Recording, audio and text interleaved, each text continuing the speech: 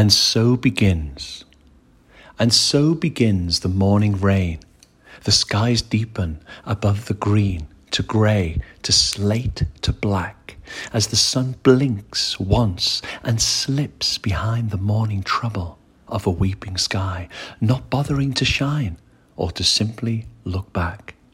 For the birds are still singing across the dappled silence, across the trembling thousands of a summer of leaves, sparkling in the millions the silver lights upon the polished concrete of falling summer grey, the early morning skies do weave. For as pressing upon the thirsting earth with no sounds, just the rumble of thunder victorious, the people have hidden. They've gone into themselves, sleeping deeply, dreaming of sunlight, as the rain presses ever heavier, harder upon the tiers and windows, forgotten the promise of cold, searching for the longer, the future memories of once November days.